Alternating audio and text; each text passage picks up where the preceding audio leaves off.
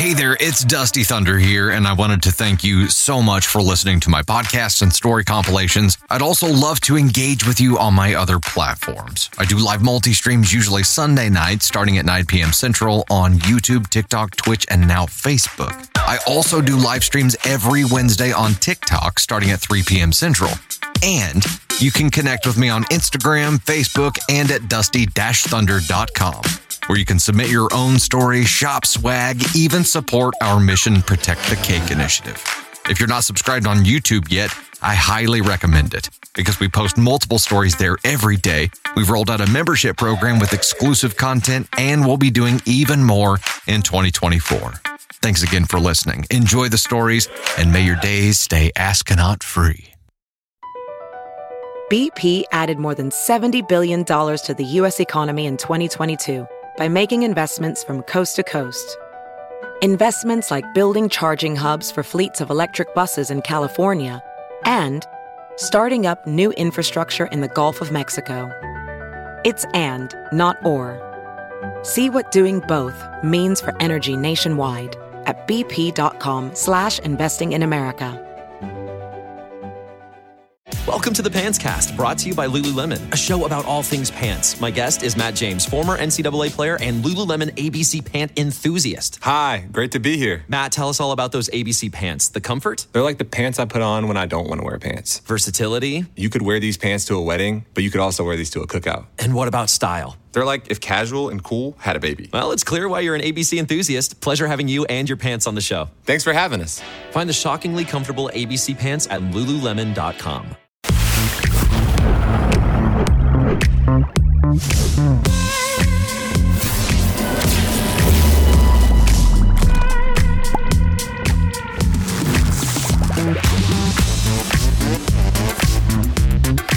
Hello there, and welcome to yet another edition of the Dusty Thunder Podcast. We have with us once again Stevie Wonder.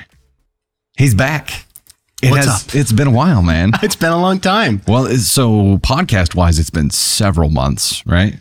Yeah, I think it's been, man, I don't know, either earlier this year or it might have even been, how long? In 22. It might have been last year. It could have been. It's been a weird year. My brain is garbage. Yep. So at this point, I'm like, I don't know. I don't even know what day it is. I don't know what time it is. I don't know what my name is anymore. Your name's Dusty. At any rate, Dusty, I'm glad to be here. So. Stevie Wonder. We were talking about you on the live stream we were doing the other day, and I said Steve was coming back, and I was like, wait a second, what was the vanity name we came up with for Steve? And I could not remember it for like 2 days, and I was like, what the hell was it? And then it hit me. I'm like, yes, it was Stevie Wonder. I gave myself some other nicknames in that one video that I sent for the anniversary. Yeah. Thrusty Blunder. Thrusty Blunder. Thrusty Blunder. That was good. Dusty Down Under. Sometimes you need a little spray shower. You know what I mean? Dude. I don't think I can do it. It's too early. When you're running around out in the outback without pants on, sometimes it gets dusty down under. Outback. That's right. Sometimes you got to spray out the pouch, like a kangaroo. Yes, indeed. They do collect some things. It's like pocket lint. Yeah, pocket lint, baby kangaroos. Boxing gloves. Yep. Knives. Knives. You call that a knife? I call it a knife. It's a knife for me. It has been a hell of a good time. You also joined us for the DFHB Club production, which was fun. Yeah, that was super fun. Yeah, we need to do more of that. We plan on doing more of that. I think it's one of those things it's wildly different for our kind of content. So it didn't immediately like blow up into this huge thing. And we're like, we'll come back to it. But life is busy, man. Yeah. Like this week, I'm filming 5 of the 7 days for this week. That's how this thing has progressed. It's just insane. Going live like 2 or 3 days per week, have offline recording sessions a couple days per week. We're doing this today, and then tomorrow we're bringing the kiddos in and doing like a Q&A filming session with them. That's awesome. Talking about like how this whole thing has changed things for them, which spoiler alert, not at all. They don't give a shit. Like, none of their friends know, like, or don't care. It's like nothing has changed at all. I think that's good and healthy though, right? Agreed. Like your kids shouldn't. It shouldn't matter. Like, and I've always admired like when you hear about actors were, I think, who was this talking about? Jason Bateman, I think, was talking about that a while ago. Like how his kids were like 15 before they ever saw one of his movies. Didn't even know he was a thing, you know? And I'm like, I think that's a great way to keep him humble. Right? Why would people like my dad? Yeah. Ew. They're embarrassed of me enough as it is. But every once in a while I'll tag them on like Insta stuff and that kind of thing. And I'm sure they're embarrassed, but I feel like it's my duty as dad to thoroughly embarrass them. Duty. Speaking of duty. So focusing on gut health stuff is something that happened later in life for me. And I started experimenting with different things. I've done probiotics. I've done supplements. I've done all kinds of stuff. And then we discovered Colon Broom because they reached out to us. So it was a cool thing to look into. I gotta come clean. No pun intended. My first thought whenever I heard the words Colon Broom were like back in the day when it was, I forget what radio show it was, but they were doing like colon blow. And that's the stuff that like makes you shit a rope, like an actual freaking rope. And I was like, okay, I have a sensitive stomach anyway, and I'm like overreactive to things. So that's probably the last thing on the planet that I need to do. But we talked about it more in the office. I started reading more into it, and it is much more like fiber for gut stabilization, which is absolutely something that I need. So I think that kind of thing, looking into it at this phase of my life, makes a hell of a lot more sense. Stability is a huge deal, especially when you're a busy freaking dude. Like I don't want to be in the middle of a live stream and be like, ooh, you know what I mean? Like, or not feel bloated or gross during those times. Do you poop your pants a lot during live streams? Is that like on I haven't, 1 to 10, how often does that happen? I haven't pooped my pants on a live stream yet. Okay. I have peed a little. I did today. we just started. So. Yeah. We're still early into this thing. There's still plenty of time for, keep that away from me. Well, anyway, the Colon Broom people, whenever they reached out, it kind of launched more of a focus on there may be other options for me other than what I've tried so far. I'm excited to experiment with that and see where it goes. But also, whenever we were looking at things and we're like, is this something that we would be willing to talk about to our viewers and incorporate with our brand? I had to go there because Colon Broom, and we talk about assholes all the time, right? Yeah. All the time. We're kind of asshole specialists. So the line, because I'm a marketing guy, that within just a couple of minutes popped in my head was this: you may be an asshole, but you don't have to be full of shit. And I'm keeping it. It's good. That is going to be a part of every single Colon Broom thing that we ever do. You may be an asshole, but you don't have to be full of shit. That's it. That's the mic drop. It's over. Yeah. Talking about gut health and the importance of it, just not to get too way serious here, but my dad died of colon cancer. Damn. So like it's one of those things where the seriousness of that should not be messed with, right? Like it's something you should pay attention to if it doesn't feel right. Yes. Like it's one of those things like I'll just keep putting it off. And moral of the story, I probably need to, witch out and get on the broom, Yeah. You witch out and get on the broom. Patent pending. Can we trademark that right now? All right. There's also like this parody, and I told you about the one parody idea. I haven't told you guys yet, so I have to. We talked about one of the other visions that immediately came to mind because my initial thought of what Colon Broom did was making you shit a rope like colon blow or something else like that. Was this video where this guy is kind of feeling bubbly gutty, sees the Colon Broom sitting there, which by the way, we do have a container of it. It's official now. We're officially talking product now. He grabs it and then walks out of frame, and then it cuts to a frame where the kids are out in the driveway playing with a very long, very thick brown jump rope. And he walks out and is like, oh, that's not a, never mind, whatever. And then just walks out, and that's it. And then we end with the line, you may be an asshole, but you don't have to be full of shit. It's not like that at all. Unfortunately, my parody wouldn't make sense. So I had to abandon that idea. There's another one that is more of like a chimney sweep kind of thing. Okay. You can see where this is going immediately, right? Yeah. So, the chimney sweep comes out of the chimney and is all like covered in ash and stuff. Well, this would be the Colon Broom version. So there'd be some differences. Chim chimney, chim. Oh, Mary Poopins. Sorry, it's too far. Mary Poopins was fantastic. You're all cleaned out now, sir. You're all cleaned out now. Anyway, speaking of gut health, and yeah, it is a very serious topic and something that I think as you get older, you have to start paying attention to, especially if you have some discomfort that you have to play with. So this is a vegan, non-GMO, gluten-free, can work with any kind of diet thing. So if you feel like your gut isn't stable and you feel like you want to get it stable, this is not something that is going to make you shit a rope. Which, for the purposes of comedy was a little disheartening, but it is something that has some serious benefits when it comes to getting fiber in and getting your gut stabilized. And especially if you're a guy like me who isn't a big cereal guy, and you need some kind of easy way to get fiber rocking, it's this. You ever see those? Do you? And maybe it's just me. Maybe like Instagram and TikTok think I'm a sicko. But do you ever get those videos where there's like a pipe and then it's like filled with debris and roots and stuff, and then they show the video of the debris coming out of the pipe? That's what I'm picturing. It just that image keeps popping into my head as I'm thinking of colon broom. And I don't know if I'm a sicko. I'm afraid to admit that I get that. Like the algorithm is like, this guy's gonna like to see this. Yeah, probably your feed is now based on the things that you actually pause and watch a few seconds of. Oh. And that must be it. All right. That guy takes colon broom. This has been an incredible tangent. I'm glad that we went there because we did need to talk about gut health and colon broom a little bit. But we are here today to read some stories. It's exciting. So since you were last on the podcast, have you found yourself paying attention more to like the "Am I the Asshole" kind of Reddit story world? Yeah. I get sucked into them. I start watching them and I can't stop. It's a rabbit hole for sure. It truly is a rabbit hole. I 100% get it. Do you ever find yourself now in situations where you're like, oh, I might have been the asshole there? Yeah, that happens a lot no matter what. For me, that's an ongoing theme in my life.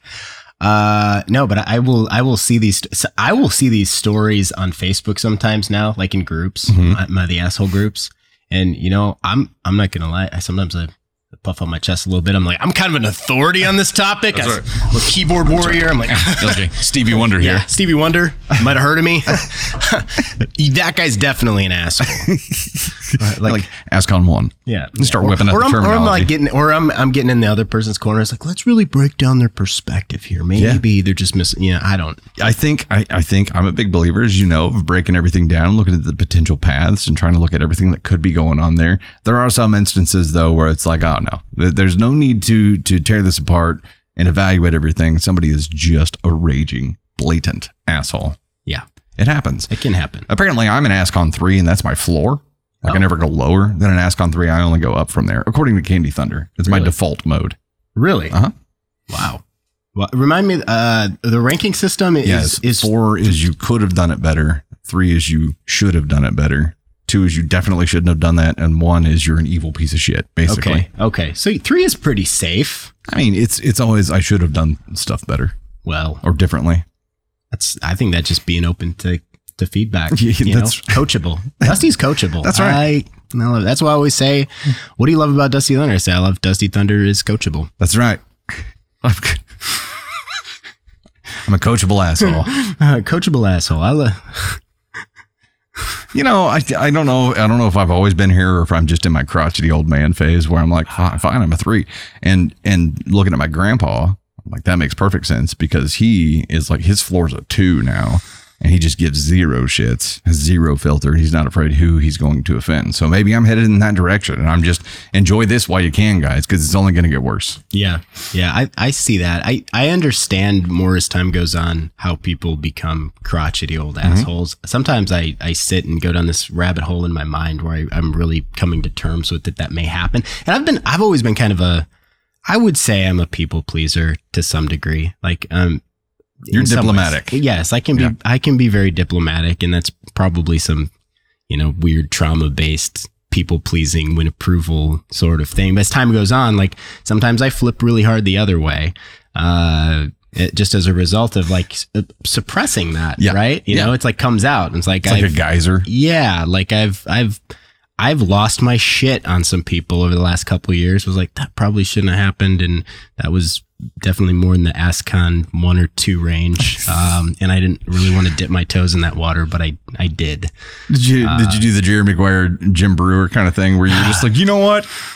You're cool. I'm out. Who's coming with me, man? Jan. Thank you, Jan. You want to be my girlfriend, Jan? Okay. I love that movie. Oh my God, I haven't seen that so long. He's like, that was Jon Stewart when he was like, barely, anybody knew who he was hardly. Like, before he was like highly political. Yeah. Yes. This little guy in the bushes here, man. He's like ducking down. He's like, go, go, go, go, go.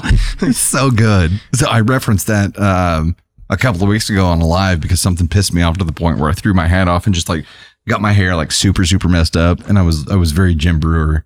I was channeling him right then. It was like Flock of Seagulls meets Jim Brewer. Yeah. Is it How High? Is that what it is? Or is it Dazed and Confused? I can't remember the name. Oh no. I don't remember. Help us out. Comment. Let us know what the actual title of that is. I don't know if I've seen that one. Mr. Nice Guy. It's the one with Dave Chappelle. Yeah. Oh, Half-Baked. Half-Baked. Oh, okay. Thank you. Okay. Jesus. Oh. No, I'm like, that's the movie I was talking about before. I was like, is this the same movie? I could not remember the name of it for the life of me. Cool. Which I think it's kind of on brand with the movie, right? I'm going to watch that movie soon. Abba Zabba, you my only friend. I would love to watch that movie. I don't know if I can get Candy Thunder on board because it's like dumb funny. It's so dumb. It's not really her jam. I'll have to watch it myself. We'll see. You're one of the only people I think that has ever gotten a reference in my Instagram handle by Steve Goodparty. Oh yeah, from Multiplicity? Yeah, nobody has seen that movie. I ask people, you ever seen that movie? It's because I'll make a joke about like, bye Steve, good party. Yeah. Thanks for the pizza, Steve. Or like sorry, pizza. Steve, they're like gonna have to come off. And people never like, they just think I'm demented. That's so sad because it's such a good movie. So good. But it is kind of like a niche thing. Not a lot of people have seen it. And if we polled the people in the who's seen Multiplicity? Tell us that. Have you seen Multiplicity? And if you haven't, why haven't you seen it? That's right. And you should watch it. If you haven't, when are you going to watch it? It's fantastic. So for Halloween at some point, maybe next year, you need to get like the leather pilot thing and the goggles and yeah. Yes. Yeah. And we need 4 guys to dress up and go together. Oh my God. That would be fantastic. That would be the best costume. You got to walk around with floppy pizza the whole time. Somebody's got a saw and the goggles, and then somebody's in like a leather jacket, and then just regular construction. Michael, what's his name? Keaton. Michael Keaton. Yeah. He's got like the He's got like the 90s dad flannel kind of. Just casual. Yeah. We need to do that. Oh, that would be so great. Okay. I got it though. Yeah, I love that movie. Don't forget, we got to do that. Well, it's on video now. We'll always be able to come back and relive this and reference it. Okay, we'll dive into our very first story of the day here. Candy Thunder said that instead of putting a bunch of dark, spicy, like serious asshole stuff in here, she gave us some more lighthearted stories today that we can have fun with. So we'll see what happens. Okay. Our first story of the day is from the AITA subreddit, and it is titled, "Am I the astronaut for pulling my offer to loan my daughter-in-law money after she called me a control freak? About a year ago, my daughter-in-law opened a restaurant. My son is not involved and works full-time. I've eaten there when I visited their city and was not impressed. The food is decent but inconsistent, and that's about the only thing I can say about her place. The soup is always lukewarm, and sometimes the dishes are hotter than the food. The staff was rude and spent most of their time either on their phone or in groups talking. This meant it took longer than necessary to clean tables after diners have already left. On my last visit, the table next to me was empty yet full of dirty dishes for the duration of my meal. The restroom was never clean on any of my visits and was out of soap more times than it had soap. Last night, I had my children and their families over for Sunday dinner. During this visit, my daughter-in-law asked me for a $100,000 loan for her restaurant. She told me how her business is inconsistent and that's caused her to burn through their savings. We spoke for a while until I offered to loan it to her, but with some changes. I told her about the problems I listed above and options on how to fix them. She got very agitated at this and sarcastically asked how many restaurants I've owned. I didn't appreciate her response, so I answered, none, but I've never skydived before, but know enough to not jump out of a plane without a parachute. That got the attention of everyone at the dinner table. Eventually, she said the restaurant is hers. She doesn't need suggestions from someone who's never ran one before. I'll give her this point. And that I'm a control freak to try to tell her what to do with her own business. At this point, I withdrew my loan offer and dinner was pretty much over, and they left to go home instead of the original plan of staying until Tuesday. I haven't heard from my son this morning, but his siblings are split on the issue. Some said it's my choice to loan or not loan her the money, but I shouldn't tell her what she needs to do. Others said that I'm right if I'm putting my money at risk. I have a say on how she's running her place. What do you think? I don't think she's an asshole at all. ASCON 3.5. 3.5? Right. I mean, it convinced me otherwise, but like, to me, this is a no-brainer. We're talking a $100,000 loan to somebody, dumping that money into an existing business. I think wanting to vet the business and make sure that she knows what she's doing and it's going to be money well spent is completely reasonable. I think the daughter-in-law is a total douche. I agree with you. This doesn't even feel like it's for debate for me. Like, as an investor, I would ask these questions. If I'm going to give you $100,000, I would expect that you are going to take some feedback from me. And if you want a no strings attached business loan, don't go to your mother-in-law. Go to the bank and ask for some money like a grown up. But what is the bank going to do? The bank's going to look harder at your numbers. Yeah, and your collateral and figure out, I assume that if she's going to her mother-in-law, that the bank isn't an option for those reasons. But also there is a split here. And I think there's a difference between an investor and a loan provider, right? An investor does have some say, maybe depending on how that arrangement is made. There are silent investors too, silent partners. But when it comes to family, this is, if you're asking family for money, there's more risk involved, right? So I think in this case, OP is risking $100,000. And if I'm going to risk $100,000 on anything, I mean, that's like a home loan, right? I mean, that's an insane amount of money to casually ask someone for and not be willing to accept any kind of criticism or input there. I would want the input of someone who had found success in life to the point where they were able to lend $100,000 and be like, okay, so what can I do better? Obviously, I've gotten myself into this position and things need to change. Things need to improve. So help me get there. You, oh wise one who have found success in life, but she's got an ego problem here. Huge. And that's what I was going to say. Ego problem is kind of going to be the barrier here for her. Obviously, for her to immediately not be able to take the feedback and to just expect her to give her $100,000 without any sort of contingencies, that just tells me, no, I don't want to give you $100,000. I mean, for me, like at that moment, if that's her immediate response, I do understand on the ego side of it, because I can have some ego sometime, and I detest being told what to do. I immediately am like, no, you didn't, right? Like, in everything inside of me just pushes back on that. And sometimes that is a struggle for me to take good feedback. And it's hard. Over time, I've had to learn how to not take things as personally, but I still struggle with that. Like, even if I'm like working through it, my immediate reaction is, oh my God, I'm a piece of shit, right? Like, they hate me. I'm trash. Why can't I just be better? So that's a big challenge for me. But so if you come at me and I'm like, hey, I need $100,000, and depending on how you approach the conversation of giving me the feedback, I can also understand where the reaction of her may be. Sure. Like, I might have had we weren't there. We don't know what her reaction was really like. Maybe it was just like, obviously it's probably a sensitive issue because she's also probably pouring everything she has. I mean, as a business owner, you know what that feels like, to pour everything you have and feel like you're not getting any traction. And that can be a crappy place to be in, right? And then somebody comes along and wants to tell you how to run your business better. That's a live wire, right? Yeah. You can't help but, like, the process of being able to detach that from your ego and from yourself is really, really difficult. And to be able to accept feedback and criticism about your business and not take it as a personal attack is tough. And it's something that requires, I think, a lot of wisdom and experience in life. Clearly, she's not there yet. And maybe OP, maybe there was a more delicate approach with that in mind to say there's no way for her to separate this and not take it personally because it is her business. Maybe it was, okay, look, I will agree to loan you this money if we can create an agreement where you allow me to consult and help you fix issues with the business and not list what those problems were right then. Because she clearly took that as a personal attack. It needs to be done. Those things need to be fixed. She needs to be aware that other people are noticing those things, and the fact that she's not noticing them, given what the problems were, like tables full of dirty dishes and people just not doing their jobs.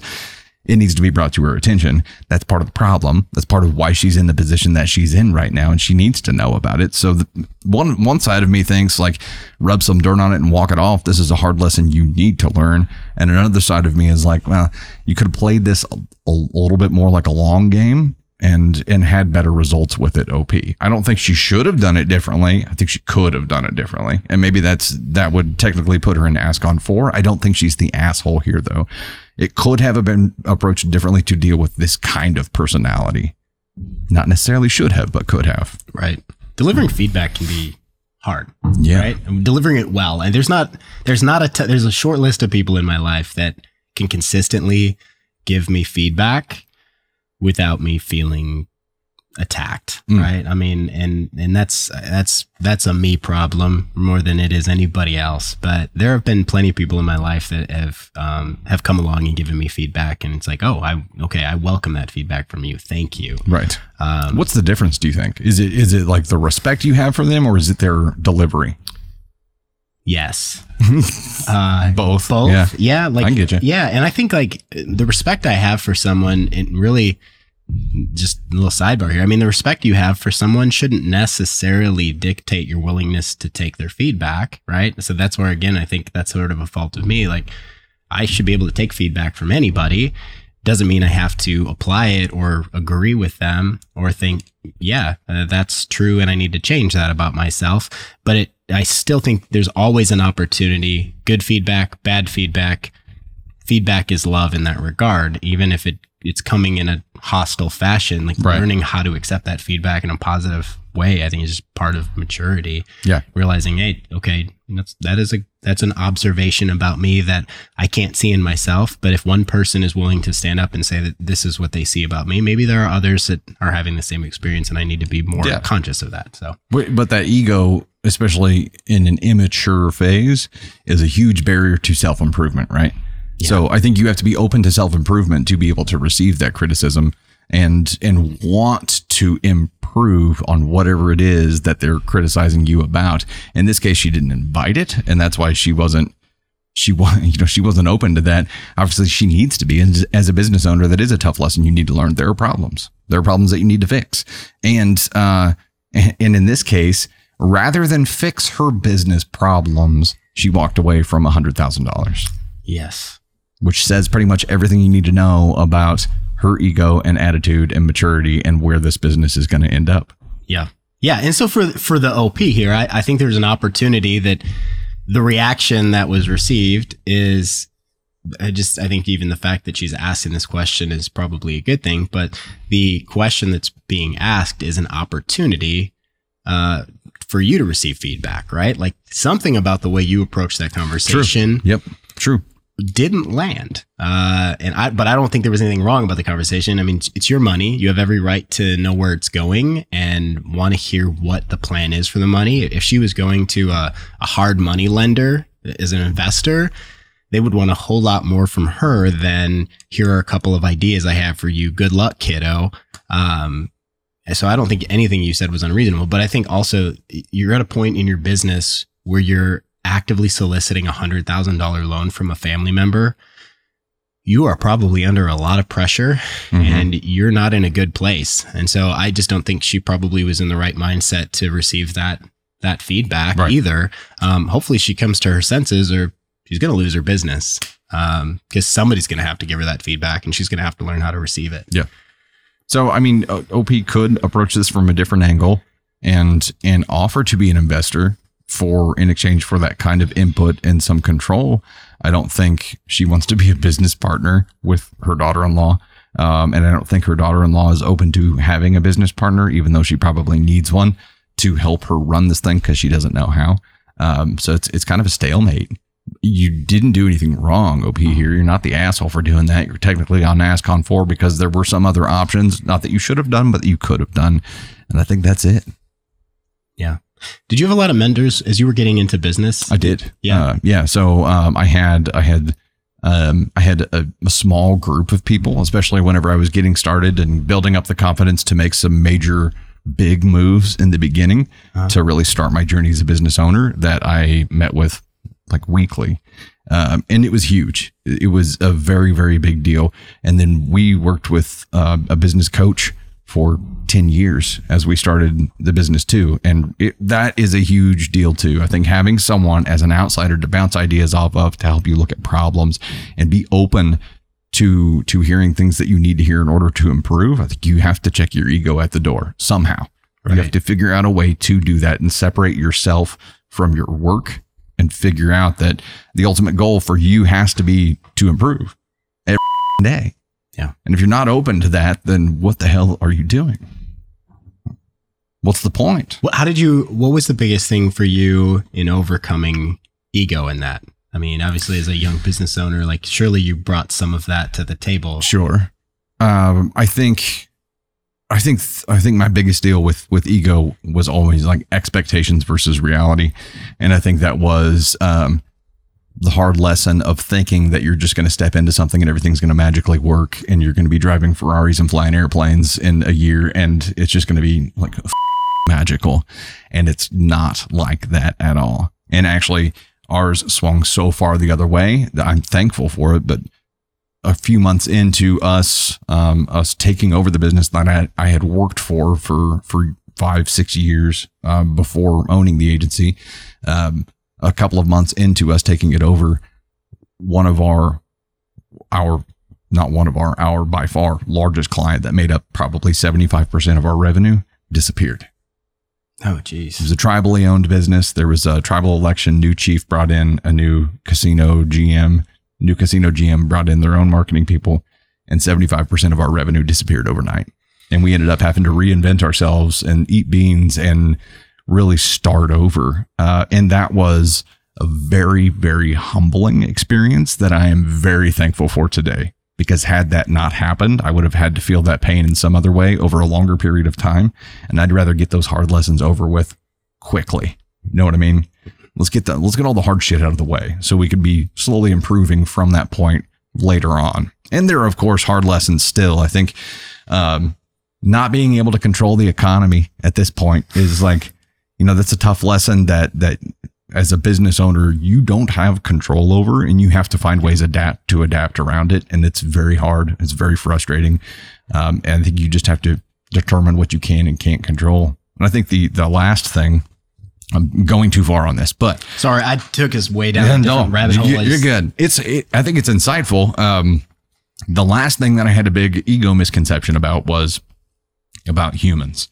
And I think I had this mentality that we've started this mission and it's magnetic, and anybody who we bring into the organization is going to drink the Kool-Aid and just buy into it 1,000% and love it and feel it every bit as much as I do. And it's just not that way for humans. If it's not their business and it's not their idea, and if they don't have the skin into the game and it's not their stake, it's a job. It's a job to most people that they do, and then they go home and they live their lives, and it's not everything for them. It is not tied into every fiber of their being. And that was a tough lesson for me. I'm like, yeah, we're going to grow a team of people who are all jazzed up and who are just as obsessed with this as I am. And that's just not it. I never, ever thought prior to starting in business ownership that humans would be the biggest barrier to growth. And they are. It's just people, humans, and their problems and their lives and all of those things. It's just that will always be the biggest barrier to growth. I think that's always really difficult if you're an obsessive, focused, pedal to the metal kind of person. It's just like trying to figure out why does everyone around me not give anywhere near as many as I do? Right. And that's been a challenge for me, is learning how to accept that too. And like people are very different. Man. Yeah. And it's a very small percentage of people that I think are pedal to the metal all the time. Yeah. And there was a good quote that I heard the other day. And it was talking about highly motivated individuals and how from the outside, people look at highly motivated individuals and think that they're crushing it all the time. But they're crushing it 2% of the time. They're winning 2% of the time. 90% of the time, they're getting kicked in the nuts. It's just a big ball of mental illness. Yeah. They're getting kicked in the nuts and just really down on themselves and thinking about how much they suck and how much they need to do better. 6% of the time, they don't know what the going on. And there's like another 2% in there somehow. But it's like, it's a very, very small percentage of actually winning. And the rest of the time is a very self-loathing process because you're being hard on yourself to try to do better and to try to improve and to figure out what you did wrong and what you need to change. So it's weird. It's weird. All right, we'll reset. We're going to take a short break and then get ready for our second story here. We'll be right back. We're hopping back after our break here. And the immediate question as we were walking into the studio, which, by the way, we had to wait until the smashing stopped upstairs. That's an ongoing conversation, but it has ceased. There's a ceasefire upstairs for the moment, so we're gonna try to get through the rest of our stories here. But Candy Thunder handed Stevie Wonder a giant bag of candy, and I was like, "Here for doing the podcast today." And she's like, "Why do you guys have so much candy?" And she said that it's something you should ask me and we should talk about here. So here we go. It's 390 pieces. It's a lot of candy. So here's what happened. Last year, Halloween, our neighborhood, our home has been there for a while, but the rest of the neighborhood finally got developed and filled out within the last year. So last year for Halloween was like the first Halloween when we were a mostly complete new neighborhood, and we did some marketing for the neighborhood to try to get trick-or-treaters because, people go to the neighborhoods they know and not really new neighborhoods. So we wanted to attract some trick-or-treaters, and we're very successful. Probably had 500-ish, between 300 and 500-ish trick-or-treaters last year. Ran out of candy, had to make like an oh shit run to Dollar General, and the neighborhood was so busy getting back to the house, took way longer than it should have. So in the meantime, Candy Thunder's giving away everything we have. Like, I think her Belvita bars, like just whatever she could find to give to her trick-or-treaters. It's like a bottle of ranch dressing. Yeah, pretty much. So definitely wanted to avoid that. And also, I don't know if you guys noticed, but the price of candy this year was exponentially higher than I have ever seen it. Yeah. And the math wasn't mathing. Whenever I was at Walmart with Navy Thunder, we were looking at Halloween candy, and I'm like the cheap stuff only comes in bags of like 30 pieces for $6 now. And I'm like, that does not make sense. The only way to make it economical at all was to get the gigantic bags. So I stocked up, and I'm like, you know what? I'm planning on 500 trick-or-treaters. I'm going to get like 6 giant bags of candy. We're going to be stocked up. Won't have to worry about it, right? We ended up having like maybe 100 trick-or-treaters this year. So the amount of candy that we had as a surplus left over was a redonkulous amount. So what you saw, like, it was a sealed bag, but we have like 2 like tray totes at home full. There are 2 tray totes at home, or 2 tray totes on the table up in the office too, which is stuff that we brought up here afterwards. And then we still have that bag, and we may have another bag at home that hasn't been opened still. So over-planned this year, obviously. And at one point, Candy Thunder's parents came in and were helping hand out candy while we had Navy Thunder going around. The teenagers were doing stuff with their friends. They were too cool for us. And her dad was like shoveling candy into kids' buckets just to try to get rid of it, right? And that's also awesome for a kid when it happens.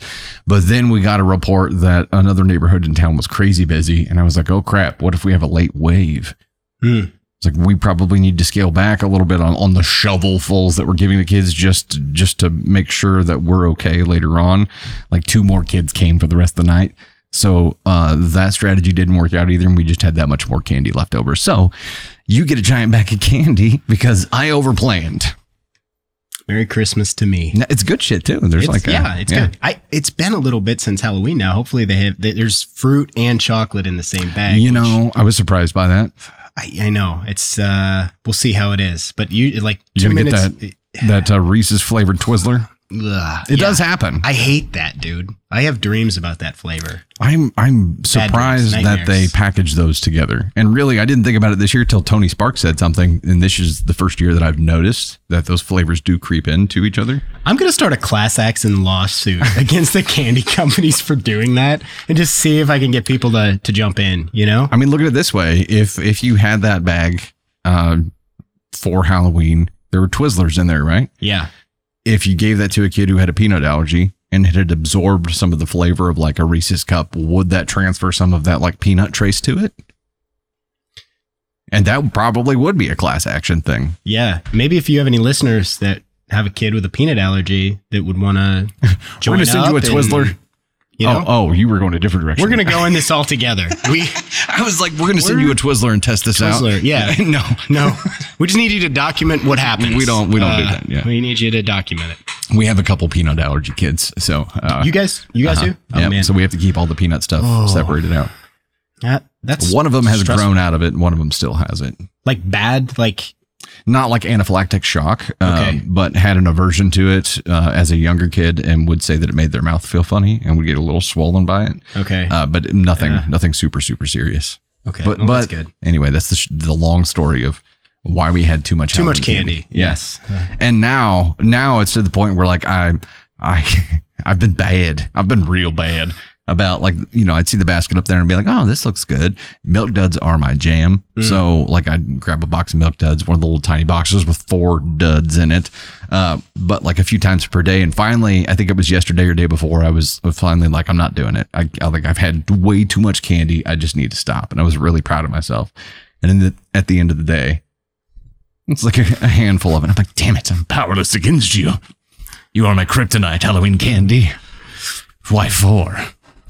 Anyway, that's my only thing. The Reese's, the ghosts, the pumpkins, the bat. When I was a kid, this is how old I am. When I was a kid, all we had was Reese's eggs at Easter, and that's all we had to look forward to all year. They didn't even have trees then. No, man, trees weren't a thing. Now it's like there's hearts, there's trees and bats and pumpkins. Yeah. And 4th of July, there's probably like sparklers or something. I don't know, but they're pretty accessible all year. But the magic hasn't worn off to me. I'm just struggling more with my weight now, thanks to accessibility. Do you like when it comes to like the ghosts for Halloween? Do you like the white chocolate ghost or the normal chocolate one? I detest white chocolate. Detest is a strong word. I don't regard white chocolate as part of the chocolate family. All right. It's ironically the black sheep of the chocolate family, despite it being white chocolate. So the team here is the exact opposite. Oh. They're like, oh, the white chocolate ghosts are like the holy grail. We should cut this part. They're like the holy grail. Know this about you have your own tastes, man. I love them both equally. I think the white ghosts look the coolest. They do look cool. I mean, it makes sense. They make more sense, but I don't know. It's just not natural. It ain't right. It ain't right, and I'm not okay with it. I'm done. All right, let's dive over to our next story here. We do have 3 more to go. So, hell yeah. 3 more? 3 more. Oh, sweet. We have 4 total. Yeah. 4 Look at that. You were just saying you wish we had 4. Extra. I always feel like the first one is a burner for me. Like there's no way I'm ready to It's a warm up. Conversations. It's a warm up. Yeah. We'll see what happens here. BP added more than $70 billion to the U.S. economy in 2022 by making investments from coast to coast. Investments like building charging hubs for fleets of electric buses in California and starting up new infrastructure in the Gulf of Mexico. It's and, not or. See what doing both means for energy nationwide at bp.com/investing in America. We got another day of NBA action. And with FanDuel, every night is a watch party. So it's time for your FanDuel crew to make their bets. So, what's the move tonight, gang? You know that new customers who bet $5 get $200 back in bonus bets if you win. We're heating up, fam. He just can't miss tonight. Bet all the stars with all your friends and make every moment more. Only on FanDuel. New customers bet $5, get $200 back in bonus bets if you win. Make every moment more with FanDuel. It goes down in the DM. It go down in the DM. 21 plus and present in Virginia. First online real money wager only. $10 first deposit required. Bonus issued is non-withdrawable bonus vest that expires 7 days after receipt. See full terms at FanDuel.com/sportsbook. Gambling problem? Call 1-800-GAMBLER. This story is from the AITA subreddit again and is titled, Am I the Astronaut for Telling My Daughter-in-Law She Wasn't Invited Since She is an Embarrassment at Dinners Since She is a Picky Eater? That's what I tell my kids. That's like, it was just harsh from the get-go here. My son is on my ass, so I'm writing here for different opinions.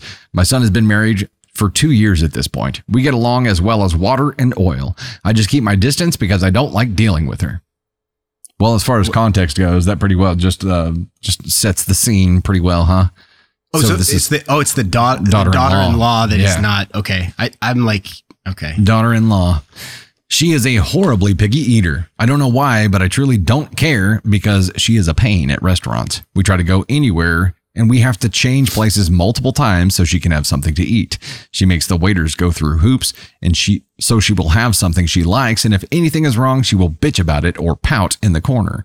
Example, she got a quesadilla, removed everything in it, and when it came out, she sent it back because there was sour cream on the side. It wasn't touching anything, and she made a huge deal about her food being wrong. She doesn't have allergies either. What really made me dislike her is that she complained about the food at a funeral. They had a sandwich spread, but went on about it's gross multiple times. So I had dinner yesterday and I invited everyone but my son's wife. Son wasn't invited either, but he was on a business trip. My other daughter-in-law posted it online and I got a call from daughter-in-law. She was pissed that I didn't invite her and asked why. I told her it's due to her being an embarrassment at dinners and I won't be inviting her to dinners. She called me a jerk and hung up. Now my son is on my ass and I'm wondering if I should apologize or not. Edit. I'm going to say it. It doesn't matter if she has an eating disorder or is on the spectrum. Both those groups know how to act at a funeral or at a restaurant. It may be harder, but they can. Top comment here is NTA. She openly complained about the sandwich spread at a funeral. That's all you have to point out to her and to your son and to anyone else who challenges you on this. She either behaves at mealtime like a decent human being or you, for one, will not be inviting her to dinner. What do you think? Oh, man. So the question was, am I the astronaut for telling my daughter-in-law she wasn't invited since she's an embarrassment at dinners since she's a picky eater? I'm really hung up on the complaining about the spread at a funeral. Mm-hmm. And I'm just imagining like leaving a Yelp review at a funeral, like Uncle Charlie's funeral, 0 out of 5 stars, would not eat here again.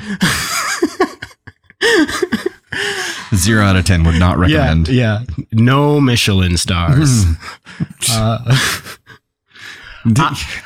I don't like her. Yeah. I don't, the daughter-in-law, I don't like her. So I'm really, what's your take? I'm having a hard time, not just immediately. I kind of agree with the not the asshole comment right off the cuff, but I could be persuaded. The OP has a tone about the way this is written too that makes me question the reality of the situation a little bit. And I can't quite put my finger on what it is. I think the tone is fed up. Yeah, and I think that's the point here. And unfortunately, with all these stories, we only ever get one side. Well, sometimes we get two sides, but it's extremely rare. But we have to, this is the information we have. So we have to assume that everything is correct here. Sometimes they'll say something that leads us to believe that there's more going on. And we have to speculate there, but I think we can assume that this is all accurate right now. The one place I think that OP got it wrong here was really in the title. And that was, it was what she said to her, but it was, am I the astronaut for telling my daughter she wasn't invited since she is an embarrassment at dinners since she is a picky eater? I don't think it's necessarily the picky eating that's the problem here. I think it is her attitude and lack of respect toward people, toward wait staff, toward anyone. When it comes to food, she turns into a rage beast. She turns into an absolute Karen and just does not care. how she comes across or doesn't care to employ her manners at all. She puts people through hell. She's difficult, and it seems like is intentionally difficult. The world revolves. I think Absolutely. Like the action of the world sort of revolves around her. Certainly radiates out to other elements of her life, right? Yes. Like, for sure. I mean, this is a symptom, not the sickness itself. Agreed. Which begs the question, son, how's your marriage doing?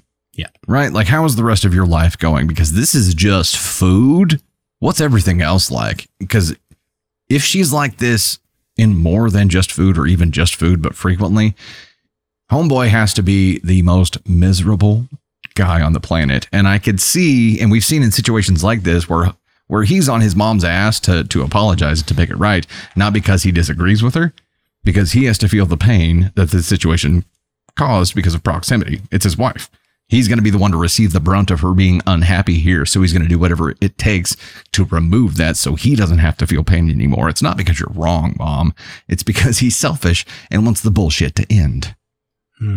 Should we unwrap this a little further? Do it. Okay. All right. So like a cheeseburger or a sandwich at a funeral. So, all right. Go on this journey with me. All right. Mom has a tone in this message, right? Mm-hmm. And like I think with the tone, I think what really irritates me about it is she's fed up. I think you're right about that. But I also cannot stand passive aggressive actions. And this is like, if my solution is instead of confronting you about being you can we'll bleep language. It. Okay, we'll bleep it. Being just an absolute self-centered, everything's about you person. If your solution to that is just to be like, well, I'm not going to invite you to dinner anymore because you're an embarrassment to this family. I don't like that. That is a characteristic that I cannot stand in people. Like I would like to know where I stand with you. What I appreciate about people that are like outright assholes is at least I know where I stand with them. That's true. And I don't have to go through that like mental warfare of like, do they like, and like back to the people pleasing thing. Do they like me? Do they dislike me? What did I do? Why did I upset them? There are things inside of me that are particularly oriented to do that. And I don't know where that comes from or why that is that way, but I have a feeling that growing up in this environment with this passive aggressive sort of parentage, there's a reason that he puts up with this shit from his wife, your daughter-in-law. And there are probably some things about the OP needs to explore about their own way of conducting themselves in the world. So in this particular instance, I think maybe not the asshole, but I think if we peel back a few layers, there's probably some things inside that need to be evaluated. How you yourself are navigating the world and your relationships. I think I agree with that. And I had to scroll back up to see, like, did she ever speak up? Did she ever address this with her son or with anyone? Did she? No, she just says, I keep my distance because I don't like dealing with her. So that has been the passive aggressive way of dealing with it, is to just not deal with it. And I mean, there's nothing that says that she has to invite her to a function that she's putting on. However, by not doing so, she also accepts whatever come what may comes along with that, right? Right. Knowing that there will be some kind of ramification if she finds out about it and that she's going to be butthurt about it. That was a risk that she accepted by not inviting her. The risk of inviting her would have been, risking her acting like an asshat while she was there and being rude and ruining the time for everyone. So she accepted the lesser of the risks in her mind, which was the blowback or potential blowback. I think it's a conversation that has to happen with her son, though. Yeah. And be like, look, here's my problem. And maybe this isn't a conversation she can have directly with daughter-in-law, because daughter-in-law seems like the kind of person that if you had this conversation with, would immediately victimize herself in. And maybe I'm just taking that from OP's kind of the way that she paints the portrait of daughter-in-law here. But maybe it's the kind of conversation that she needs to have with her son and be like, look, I will invite her to things. She is allowed to come to things only if X, Y, Z. Right. And then let the son reinforce that. I don't know. When it comes to in-laws, I'm not an in-law yet. I'm not a father-in-law yet. Thank goodness. When it comes to being an in-law, I'm sure it is difficult and delicate to communicate with the significant others of your children. I'm sure that takes a delicate hand. Yeah. What would you do though? Would you rather communicate directly with the daughter-in-law and be like, look, you little shit, here's what's going to happen? I think in a healthy dynamic, that's probably what needs to happen. I don't think the conversation is like that, like an ultimatum, like just be a big girl and eat your food and don't be such a bitch about it. You know, I don't think that's probably the conversation that needs to happen. But I also think that if it's that troubling to her, that she's gotten to the point where she's just like, well, I'm not going to invite her to dinner anymore. You know, like, okay, that's pretty passive aggressive. Like there's multiple points during the story. I don't like dealing with her. She's a horrible horrible is an unnecessary word here that to me, I'm going to psychoanalyze this here. She calls her a horrible picky eater. It feels really personal, right? Sure. Like, she's a picky eater. All right. You have clearly repressed your feelings about this for too damn long. Yeah. And now you're blowing up, right? Like, and again, like to me, I'm trying to think of an example of this. All right. Have you ever been around like really passive aggressive people? Have you had passive aggressive people like thinking back to your growing up? Sure. Can you think of a passive aggressive person in your life? Sure. Did you learn how to caretake for that person and like take care of their feelings in subtle ways that maybe you didn't even realize till you're an adult? I don't know. Okay. Well, it's pretty common when people grow up with unpredictable environments, right? You see this in cases of like severe abuse, but you also see this in cases of subtler abuse, right? Which is where you're classifying like passive aggressiveness. Passive aggressiveness, right? Like you learn to manage the temper. And I think for me, I think that's where some of my people pleasing tendencies come from, is you learn to take care of people's feelings in a room because you're hyper vigilant and aware of those feelings. And when you're doing that all the time, you start to invite that sort of personality into your circle unknowingly, right? People draw to you that you do that for, because you do that and other people don't, right? It's kind of like this, I don't know, it's like a push-pull sort of dynamic there where you caretake. And so I'm imagining the son growing up with this OP, and we're probably way down the rabbit hole here, but like taking care of these feelings, being, you know, used to doing that. And he's probably not able to advocate for himself very well, right? So he's drawn to this girl that is in a weird way a mirror of you as this passive aggressive mother. And like, I don't know, man. She would love to hear that. She would love this. She would look me in the face, lady. This is what's what. I'm going to tell you how it is. She would love to hear like this girl that she hates so much is an augmented mirror of her. But you marry your parents. Yeah, you marry your parents. You could be right here, and it could be something where he attracted her because of his mother. It could be that simple in here. And that could also explain why they're like oil and water, because people who are very similar don't get along well usually. Yeah. There can't be two of you, right? If there were two of me, we would fight all the time. Right. I would kick my own ass. Right. I'd be like, man, that guy's a dick. Well, I think in this case, the world can't revolve around both of you at the same time. So that would be pretty troubling. Okay. So then you get into a whole nother kind of mother-in-law narrative where the typical narrative that we see with mother-in-laws is that they buck against the significant others of their children because it's, you know, a form of jealousy. They want their children's world to revolve around them still and view the significant others as the person who stole them away. So there's always this, not a vendetta, but resentment toward them because of that subconsciously. And maybe that goes into this too. We're going so far into this. And then these types of things tend to expose things. Like, have you found, okay, surely you have, this is a rhetorical question, but as a parent, all of the ways that watching your children act out your bad tendencies is just like an explosion in your face of realizing your own shit, right? Your own trauma, and being like, and those things are so incredibly triggering. Like the things that set me off when my kids push back or like just do something that irritates the hell out of me, and you're just in a fury about it, and it's like, wait a minute, it's me, right? It's because it's like I'm looking in a mirror and seeing the things that are antagonizing to me about myself. And you're acting them out in front of me because I gave them to you. Oh my God. You know, like, and so now we have a second generation of that happening. Not only your kids, but like the kids that they married, and then eventually your grandchildren. Yes. I'm sure like all of those things have a way of being a whole set of brand new triggers that I'm just not in any way equipped to. And this navigate. Is where the movie Multiplicity makes perfect sense as another tie-in, right? Yeah. It's like a copy of a copy of a copy of a copy. Yes. And then yeah, that's where you get Steve.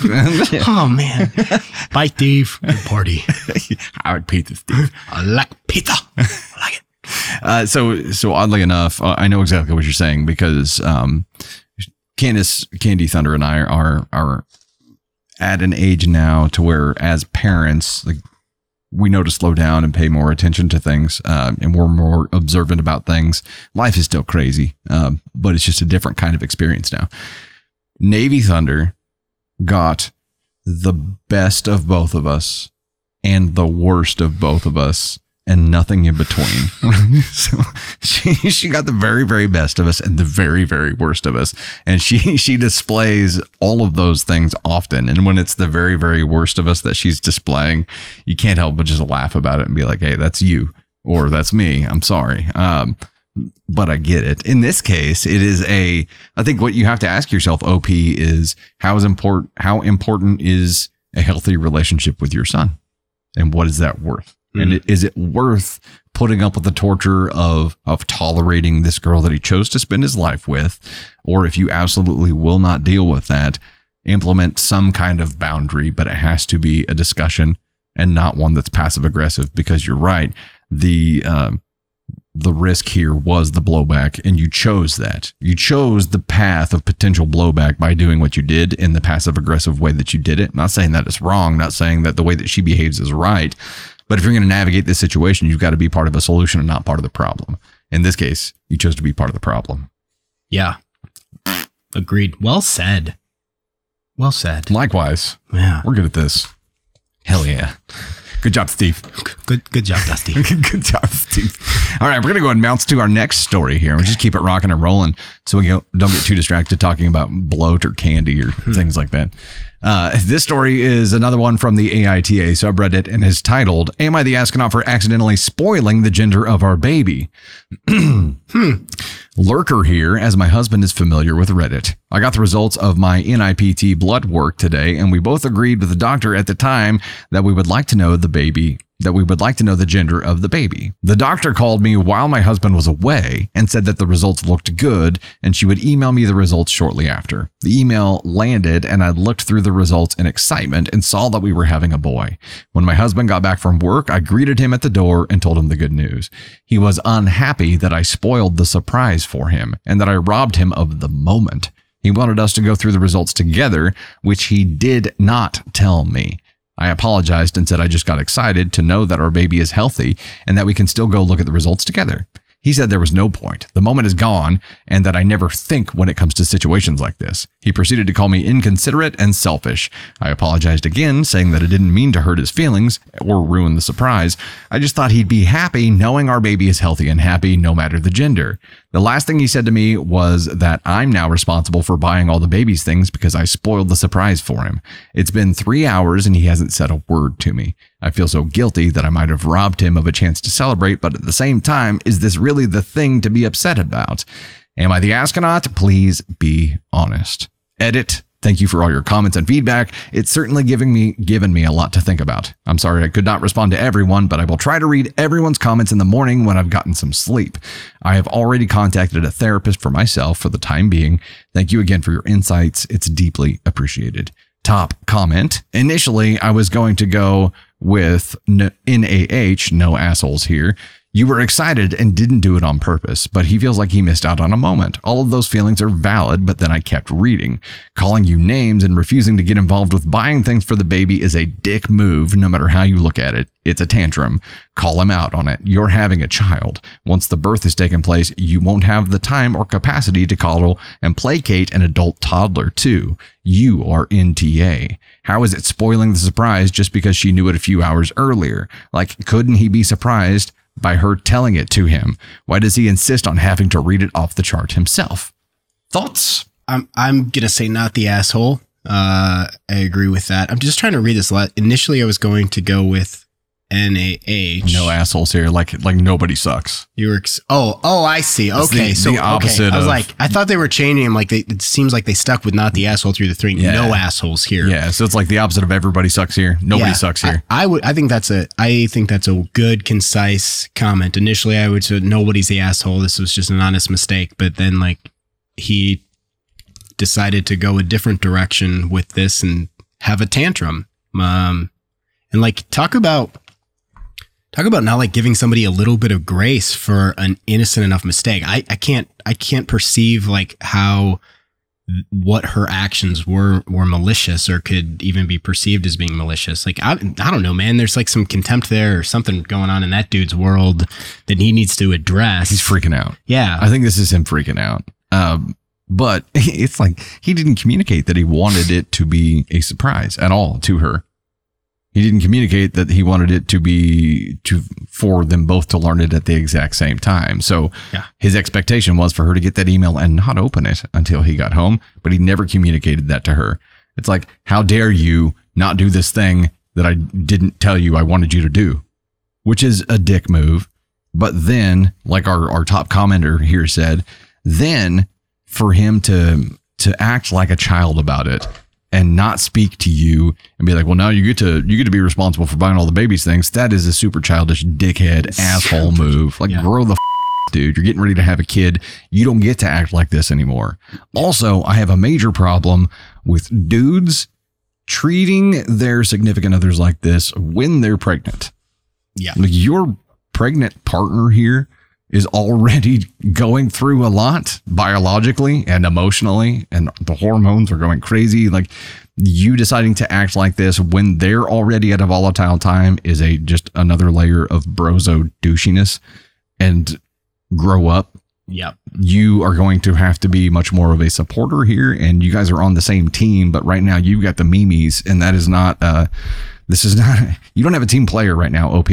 On your side, and that sucks. Hopefully he gets his head out of his ass by the time they pull a head out of your not ass, and he pulls it all together here and decides to like grow up and be a dad. Hopefully that happens, because right now he's just an asshole acting like a toddler, and I think this is him just freaking out. But that's me giving him the benefit of the doubt of not being a true douche canoe, and him just trying to cope by being an asshole, which is not healthy, but it's a scary time for guys too, you know, especially this could also have to do with the gender of the baby.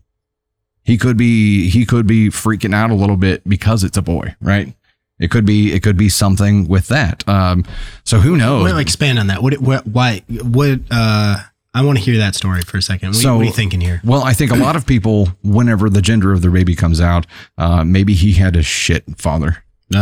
And a lot of times whenever the gender aligns with some kind of traumatic memory or person in their lives, they feel like they're going to genetically pass down this evil or whatever it is to them. Or maybe he hates himself that much. So when he finds out he's having a son, he's like, damn it. And just copes by lashing out. Maybe that's the case there. I have read some stories where some people, you know, are afraid of a gender of a baby because of passing down some things like that. Not that you're going to not pass down those things anyway, regardless of the gender of the baby, but I think it increases the scariness for some people who have been through some gender specific trauma, right? Right. Yeah. This guy's an idiot though. Like, grow the. I'm just trying to think. Do you remember your experience emotionally when you found out you were having your first? What do you remember about that? You were pretty young, right? I was 19 whenever I found out, and 20 whenever he was born. No, yeah. I was getting ready to turn 20 whenever we found out, and was 20 whenever he was born. So it was scary as f***. Like, obviously not an intentional thing. So, and I flipped out. Like, it was not just like struggle to deal with the reality, but like not know what to do with my life at that moment. And I think I probably went through a couple of months of just acting out like an idiot, not being mean, but but not knowing what I wanted to do with my life and just kind of free floating for a minute before finally deciding that I needed to grow up and be a dad. I think when you're young, it is especially frightening and you don't know how to process that information or deal with things. And a kid is like, you've changed multiple people's lives in that moment, right? You're going to be responsible for raising a child now. You are forever attached in some capacity to the person that you're having this child with. It is a lot. It means a lot. Like you have just signed up for something in your life that is going to last a lifetime. And dealing with that is scary as hell. In this case, like he's already known that she was pregnant, right? It's still becoming more real. Maybe, and maybe he's just repressed it until this moment because she doesn't talk about him freaking out prior to this moment. Maybe this is when it all just geysered out. Maybe that's the case here. So the whole world revolving around this thing. There's a lot of pressure, right? All of a sudden feeling like it's not about just you anymore. And like having these tiny micro realizations that everything in your life is now dictated by somebody else's needs. Right. That's terrifying. It is terrifying. And there's also this, it takes longer to figure out that you no longer get to put yourself first. That takes longer. Maybe that's a little bit coming into play here too. But by flipping out about that, he's acting completely selfish. Maybe he's just trying to absorb the last moments of selfishness that he gets to express here. I don't know. Yeah. Yeah. Do you remember distinct moments where there were those acting outs of you grasping for that last bit of selfishness, like the world revolving around you before it happened? Oh yeah. Yeah. I think for me, it was, like buying guitars that I did not need. I didn't even know you played guitar. I fiddle. Okay. No pun. Fiddle or guitars? Guitars. Okay. Yeah. All right. Okay. Yeah. So I was a trumpet player. And then in college ended up putting the trumpet down and picking up the guitar because I thought it was cooler. And never got good, but can play some things on it. But at that time I was like, I'm going to do this. I'm going to be a guitar player, and had like 4 guitars, of various kinds hanging on a wall that I did not need, nor should have been my priority at the time. But it was my like last ditch effort at being completely selfish. And I regret it now. It obviously was, a douchey move to place my focus there, but I think that was part of me freaking out. Yeah. Yeah. Okay. So initially, you won me over a little bit on giving this guy a chance to breathe, because initially I just wanted to call him out and say, this dude's a little bitch, run. Well, no, that too, still. Well, no, but I'm going to back off on that. I think his actions were completely unacceptable and childish and immature.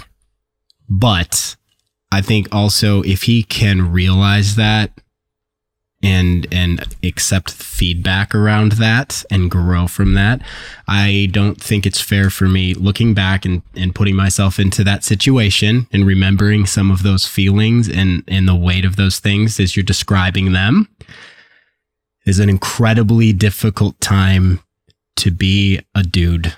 And I'm not saying it's not an incredibly difficult time to be a woman in that, I think that's pretty obvious. But I think it's really easy to downplay and dismiss some of, I think, what goes through a dude's mind through that experience. And I think that's worth exploring, that maybe this reaction wasn't a reaction to this specific thing, but it's a cumulative effect of all of these feelings just geysering out, like that's what you said, geysering out of him at the same time. Geysering now sounds a little dirty. It sounds, maybe we need to find a different term. That's how we got into this pickle in the first place. Sorry. Keep your geyser in your pants, buddy. That's right. This is a family establishment. Okay. All right. But I know what you're saying. But I do think just to be clear, there's nothing about his actions that were acceptable. It's childish, especially the bit about like, you can buy all this stuff for the baby now, but like, maybe I want to give this guy the benefit of the doubt, and that like, maybe he just needs to talk to somebody. And like, I wish I'd had somebody to talk to when I was going through that. Like you should, when it's found out that you're about to have a baby, you should be automatically assigned a therapist with an OBGYN or something. That's a damn good idea. Yeah. Well, even if you have like, I could have talked to my dad and been like, how did you cope with this? But I think at that time you never I never even thought to do that. You don't even know what questions to ask, right? Like, it's like you need someone to pull you aside and be like, all right, here's what's happening, and here's what you're going to feel, and it's going to be weird, and you're going to want to run, and you're going to want to just like flip the out, but just hang in there. We should be so much more intentional about doing that for other dudes than we probably are. Yeah. You know, like so I'm feeling a little guilty now. Luck, like bro. All the dudes in my life that have like gone through that, and I haven't been like, hey, I can be here for you, even though you're not going to know how to ask. Right. Because you're not going to know how to ask, and no one would expect you to. There needs to be like some kind of new fathers check-in process. Yes. Yeah. I think it's a damn good idea. And again, to reinforce your point here, he was an absolute, I'm going to put him on ASCON 1, like the worst of the worst in this situation. The best case scenario for everyone here is for him to get his head out of his ass, to start acting right, and to man up, which I hate saying man up, and people are going to take that the wrong way. But in this case, he needs to man up and decide to be a parent, and decide that he does not get to act like this. He doesn't get to treat his pregnant wife like this. He does not get to do these things anymore, because he has a family to think about now. He doesn't get to act like this anymore. The best case scenario is him realizing this, turning things around, and becoming the person and the parent that his family needs him to be. And hopefully that happens. So ASCON 1 is not a permanent label, right? You can fix things, you can improve, and we hope you do. OP's hubby, who decided to go momentarily douche canoe. Giving you the long stare here, just so it soaks in. I'm going to join in. It's okay to freak out. And like you said, it is easy to discount what guys go through during that time. Women obviously have all 100% of the biological change that comes through that. The mental impact is shared. Yeah. And that's easy to forget. And I just want to be so clear, not giving a free pass to anybody. It doesn't give anybody a free pass to be an asshole. I just think if I can understand there's a lot going on. Yeah. Well, and contextually, the OP presented this as out of character for him. So something caused it. And where we're focused is more of what caused it. What could be the reason for that? And he doesn't know. He's not going to be able to pinpoint it right now, but he probably knows that he's pissed and freaking out. And that's it. That's all he knows right now. But it could be so many things relating to the major life change that this is just another signal for. Yeah. Big feelings. Congrats on the baby. Yes, congrats. And hopefully things turn around because, that's horseshit. And I thought I was going to have something about, sending them a baby shower present that was some kind of man up tool for him, but I couldn't think of anything. Should we do a gender reveal on air? We should. It's a boy. It's a boy. Congratulations, guys. It's amazing. Now you both are getting that announcement at the exact same time. How's that watch OP. Try that on for size. OP's probably watching this herself and being like, oh shit, I missed it again. Like now trying to be like, oh, just rewind it back. I haven't seen this yet. Honey, you want to watch it with me? Oh shit. All right, we got one more story. Here we are, home stretch, number 4. This episode is brought to you by Skinny Pop Popcorn. Perfectly popped, endlessly delicious. Oh, so light and crunchy. Skinny Pop Original Popcorn is the snack you've been searching for. Made with just 3 simple ingredients: popcorn kernels, sunflower oil, and salt. Snacking never felt or tasted so good. Perfectly popped, endlessly delicious. Give yourself permission to snack and pick up Skinny Pop Original Popcorn today. Dreams are curious things. They have the power to inspire, to manipulate, and to kill. Set in 1910 Germany, Adolf is a piano builder who hasn't spoken since he was a boy. His dreams compel him to build a mystical piano that will help him speak again. His mother appears in his dreams to guide him, but there's a cost on this journey. Meanwhile, the piano is unlike any that Mr. Becker, factory manager at Steinberg Pianos, has ever seen. He believes that it will change the entire piano industry. And while it may be the key to everything that both Mr. Becker and Adolf want, it's also an unwitting weapon of darkness. Will Adolf find a way to derail the dark plans that have been set in motion? Find out by reading the book Piano Man by Dusty Thunder. Available on Amazon in paperback, hardcover, and soon as an audiobook on Audible. You ready for it? We only have one more. Oh, we did. One more. We've done two. Okay. Yeah, all right. man. The final. Here we go. The final story. This story is from the AITA subreddit once again and is titled, "Am I the Astronaut for Banning My Son from Letting His Mom's Husband Touch Anything I Buy Him?" That's a complicated statement. Whoa. Can you just read that 3 or 4 more times so I can process it? Am I the astronaut for banning my son from letting his mom's husband, so son's stepdad, from touching anything that I buy him? Okay, so this must be coming from dad, and he's not letting stepdad touch anything that he buys for the son. Long story short, my ex-wife and I are divorced. You don't say. Wow, we had no idea. No inkling. We share custody of our 7-year-old son. I usually buy my son stuff and send them to his mom's house since I travel a lot for work. Thing is, I'd sometimes see his mom's husband wearing the stuff I got for him, my son. Like when I bought him a dinosaur wristband. So yeah. I was like, he's 7 and they're sharing clothes? What is the deal with the stepdad? He's very small. Very, very tiny? He's very petite. Okay. Yeah. I saw his stepdad wearing it in a photo they posted on Facebook. It kept happening, and I had to speak to my ex-wife, and she said her husband does this while playing with our son. I expressed my grief and discomfort regarding the issue and got brushed off.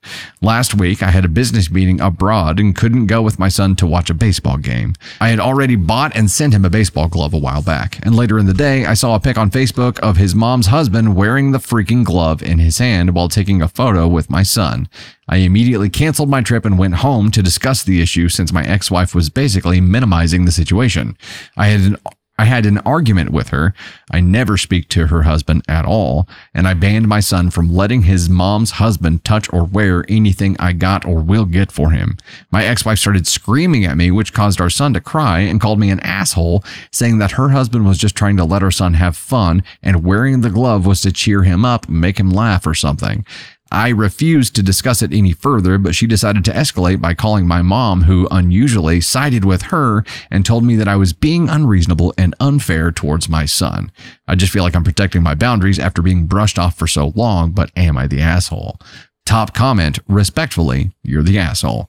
It sounds like you're getting mad about the stuff when I think in reality you're more upset about how present your son's stepdad is in his life. Banning your son from sharing his things and experiences with his stepdad accomplishes nothing except for making you look like a controlling asshole. You should want your son to have a happy and healthy relationship with the other close adult in his life. OP can't be with his kid and watch a ball game because of work. Okay. But he will cancel said overseas work event and go yell at the other parent and step parent. And given OP's reaction, it seems clear why he is single. OP, you're the asshole. If there are items you genuinely don't want going to mom's house, then they need to be kept at your place. Man,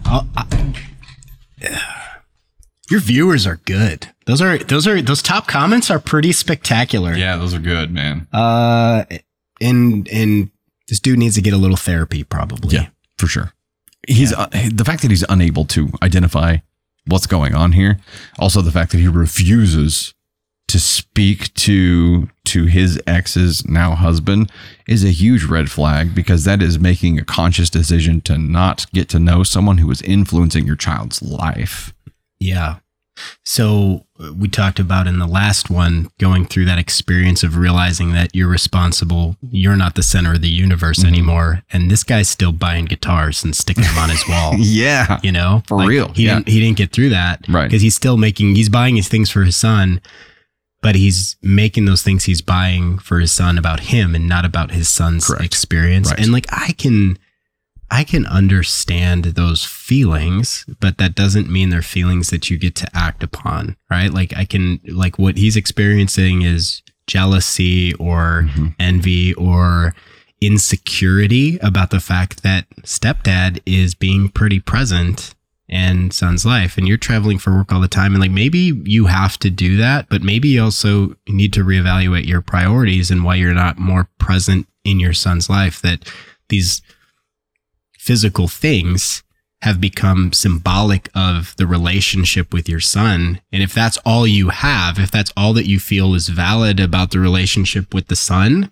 then that would be pretty provoking to see that. If that is it, if that is the only indication of a real relationship with your boy that you have, like, that would be very triggering.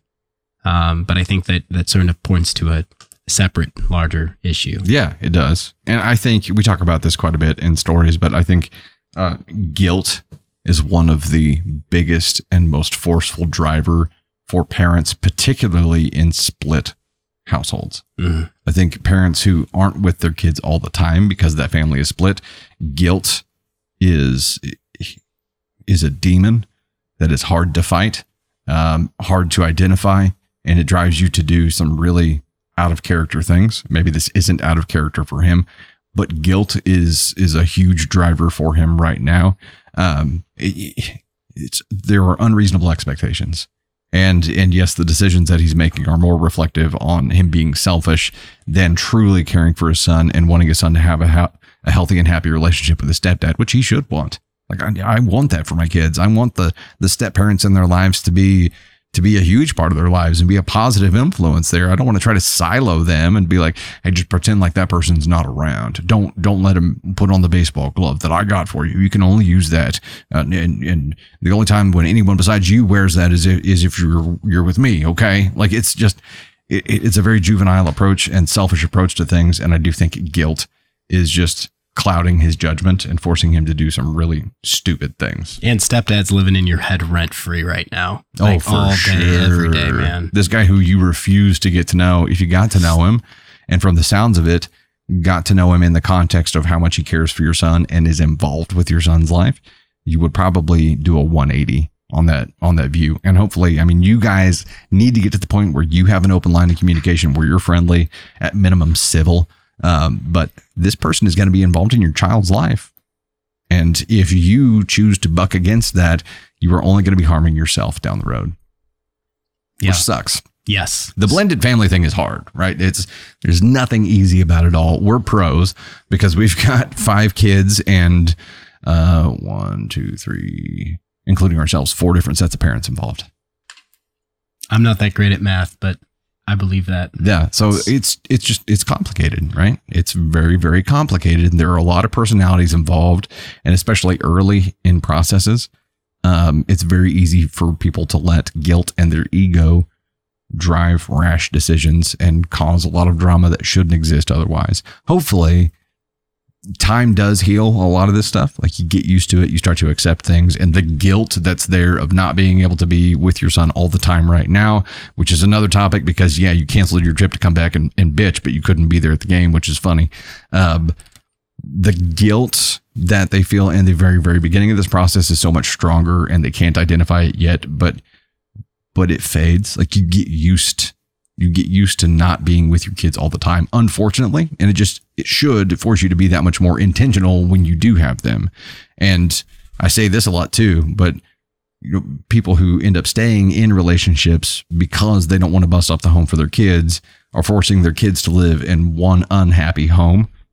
And I can tell you from experience, kids in 2 separate happy homes are much happier than someone who is forcing a family or staying together, but showing their children that this is love and this is marriage and this is happiness, when it's all the opposite, is lighting the path that they're going to walk down later in life. The best thing that you can do is be happy. The best thing that you can do is put yourself in a situation where you show them what they deserve themselves. And the old school mentality of sacrificing and sticking it out for them just isn't applicable anymore, because it creates people who go through the same cycle. So now you've got a split household. You've got someone who is happy, his ex, and who is moving on with life and trying her best to build a family and be happy and be intentional. And you've got him struggling and bucking against every moment he's not with his son, and looking through the looking glass of his phone and just trying to like spy on what his son is doing, and being jealous and lashing out and pinning it all on the stepdad. And it's not fair. It's stupid. Yeah. He can be happy, man. He should be happy for them, and he can be happy himself if he stops feeling so guilty and just trying to shit on everything. Yeah. Yeah. This is your life now. You got to figure out how to make it work. Yeah. You got to, yeah. Man, that was good. What's your experience here? How old are your kids? So I have a 9-year-old, 7-year-old, and a almost 4-year-old. So I have some experience. Yeah. So, and I get it. Like I'm still kind of in the thick of some of those feelings. So I'm just kind of soaking some of this in. Yeah, man. Valuable. It took me a long time to get to the point where I could identify those things and really recognize the path that I had been down and look at the results of different scenarios and be like, what truly was the best thing for my children? And look at them now, and my kids now are happy because everybody has a separate happy home. They have multiple happy homes that they go to. And, if anything for them, they get freaking 2 Christmases and they get to experience a lot of things more so. But I think it causes both sets of parents to be more intentional with time. And it's the quality of that time increases so much more so. But more than anything, the example that we're setting for them, that you don't have to accept unhappiness. You don't have to stay somewhere where you're not appreciated or you're not happy. You don't have to do that. It is paramount to choose you and to show them that choosing happiness is important in their life and it's possible, and that they aren't ever stuck, right? Yeah. Getting to choose you and show them that you can be happy lights the path for them, that they are going to know that later on in life they can do. While the cycle for so many years was, once you're married and have kids, you stick it out no matter what. And how many unhappy homes did that lead to, right? Yeah. I'm not saying I'm an advocate for divorce. Like ideally everything would work out and everybody would be happy, but so many marriages are made as rash decisions, or with people who end up being incompatible after life changes them or whatever.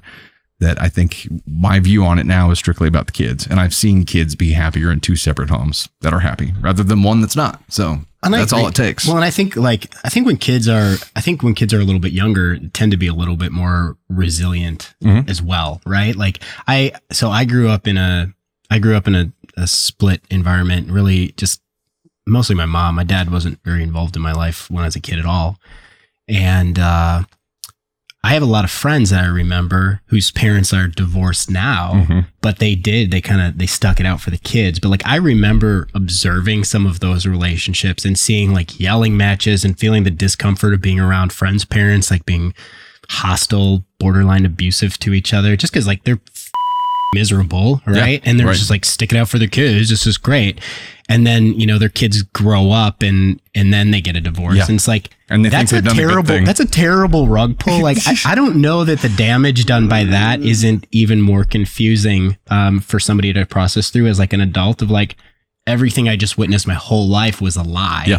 I haven't had to go through that experience. Well, in some ways, I feel like I've gone through that experience. So at the risk of going down a different rabbit hole here, I grew up in a pretty conservative religious environment, and I've spent the last several years, I think the old TikTokers call it deconstructing. So that has been really an eye-opening, perpetually uncomfortable experience over and over and over. So you were over-churched? Over-churched. Yeah. Hella over-churched. No pun intended. And saw a lot of that, like, I saw so much of that stay together for the kids sort of mentality of like, it's not about, I don't know, just confusing messages that just screw you up. They painted, well, the old school mentality was to paint the desire or, divorce even being an option as extremely selfish and to the detriment of the kids.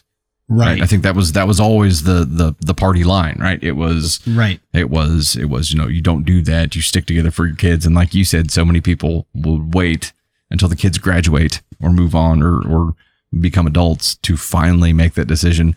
But the damage there is that the example that they set for so long is now their children's understanding of like happiness and marriage and relationships, and like what kind of warped filter are you giving your children whenever you give them yourself as the benchmark? I think that's the question. And so much emphasis on marriage being the end all be all, right? So like the legal expression of we are married being this overemphasized thing, like you don't get divorced, you get married, you don't get divorced.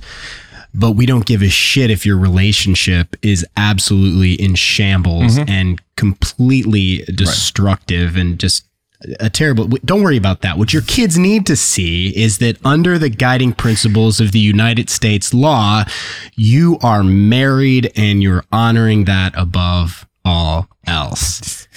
And man, that's some bullshit. And you know, maybe the root cause is the way that we treat marriage. Maybe that's it. Maybe it's, you know, not so much about divorce, but how we as a people look at marriage. Maybe that's the problem. I don't know. I just know, I know that early on, like I had that feeling that carried through. My parents are still together. I'd come to find out they're still together because they love each other. Like they actually do. They were a great benchmark for what a relationship should be and still are, which is crazy. And I realize how rare that is in today's world. But early on in life, you know, I was probably over churched too. So I had a lot of those things carry over that were I have to man up and stick this out and just throw away all my personal ambitions to be a servant to this family. And it took so long for me to learn that wasn't the right choice. That now I know what I know because I screwed up enough times to know the right way to do it. And that's, I think, how we learn anything. But now I've at least got enough wisdom to impart that on other people and be like, look, there is a light at the end of that tunnel. And the drivers of decisions that you thought you were making end up being so untrue in a lot of cases. Yeah. All right. So let's go back to the OP for a second here. Yeah. Let's give this guy a little empathy, right? And I'm going to give him the benefit of the doubt here. This guy's inner experience right now is absolute hell.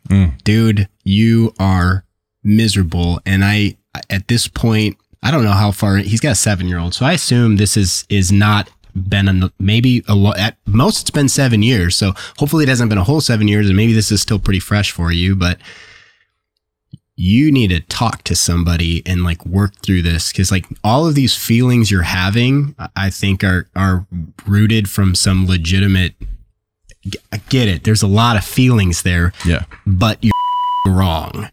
Right? Like what you're doing is not okay. It's not putting your son first. You are making yourself the center of the universe, and doesn't mean those feelings you're having aren't real. Like they are, and they're terrible, and you need to get through that. But like, you've got to be able to figure out how to put on your big boy pants and be there for your son and support his happiness and support his experience in this life. Not just worrying about, you know, if you're that concerned that somebody else is going to swoop in and take your son and be the star of his universe, then you need to reevaluate what's important to you and figure out how to be that for your son. Stop putting these physical totems into his life to like replace your presence and be a presence for him. Right. Yeah. The totem is a good point there. And I think that is how he's treating them. And you're right. His inner self is in turmoil. And we say a lot that you can't be an asshole for feeling something, only for what you do with those feelings. Yeah. Like how you act upon those feelings. So it's understandable, everything you're feeling, but how you're acting on them is causing damage to your son's world. And you have to understand that. And I'm going to go out on a limb here and say that they've been divorced, or she's been with new husband for less than 2 years, because this is the kind of like rage that new people who are newly in this situation kind of go through, until they figure it out and kind of get used to things. But you've got to figure it out, man. And you've got to at some point figure out how to process your feelings. It is okay to feel those things, but you have to realize what's causing them. Number one, like what's driving those. Guilt is the number one driver of that right now. You also have to remember that you're always going to be dad. And that as long as you are there and love and support your son in the capacity that you can, and are intentional with the time that you spend with him, you are always going to be dad. And a stepdad is always going to be a bonus dad. And that's how it should be treated. You are not going to be replaced unless you put yourself in that situation. The only person who can cause that to happen is you. And if you keep doing shit like this, you might end up in that position. This is a self-fulfilling prophecy at this point. Just stop doing damage and and be the best dad for your son that you can be. And hope that the stepdad is going to be the best stepdad for your son that he can be, and support that. Don't fight against it. Dick. I had to end it with that little jab. Just like nice. Slap. Slapped you at the very end. Reality. Back. And that's our last story. So yeah, that was fun. We went through some good ones there, and didn't get this, at least the part 2 here, sounding like something heavy was being dropped on our heads over and over again. So we made it. We survived. Yeah. You, sir. Feels good. Love having you back here. I love being here. Thanks for having me. It's a damn good time. You're so insightful. Love the conversations that we have together. And Steve has been in so many projects for us as on-camera talent. Love having him. We need to do some more DFHB stuff. And hopefully we do have some other projects coming up soon that you could be a part of. We'll have to talk about that after we end filming here. So thank you so much for hanging out with us today. Stevie Wonder, my special guest today on the Dusty Thunder podcast. We'll see you next time. Oh yeah, also Colin Broom. I think we probably have a discount code to share with you, and we'll put that in the description of this. If you're feeling not sexy, this might be able to help.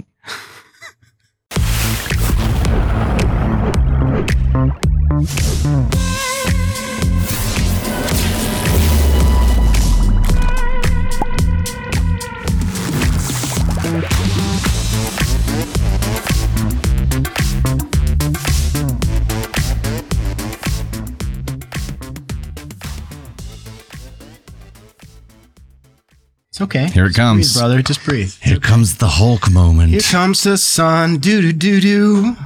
It's a good time.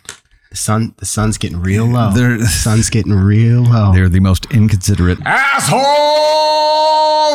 I have ever encountered. So sorry. I have some feelings.